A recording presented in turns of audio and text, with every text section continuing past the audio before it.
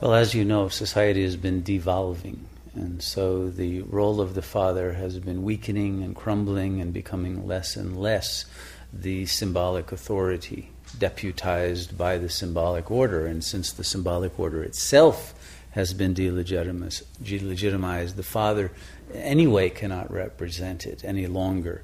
So what we're talking about is the father as a symbolic function has been lost.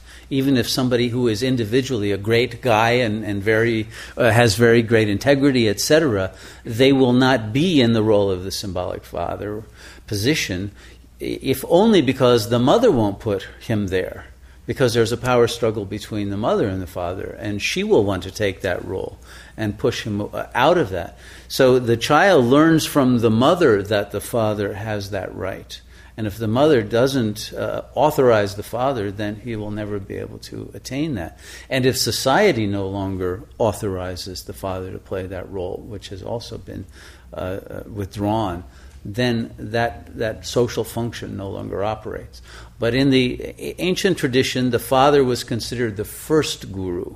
Okay, the father would take you away from the mother and introduce you into the men's group, right, where you would learn all the roles of manhood and leadership, and usually by the age of 13, right, in the Jewish tradition, the bar mitzvah. But it was that age or earlier in almost all traditions. In the Kung society in the Kalahari Desert, it's like by age 6.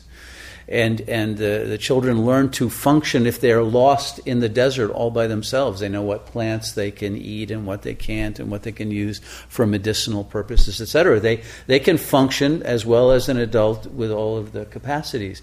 We no longer can achieve that capacity any time in our lives. We're far too dependent in the type of society we have now. So for that reason alone, nobody ever feels like an adult. But the father, as the first guru, would then take the son to the second guru, that would be the shaman, who would then take the son on a higher journey.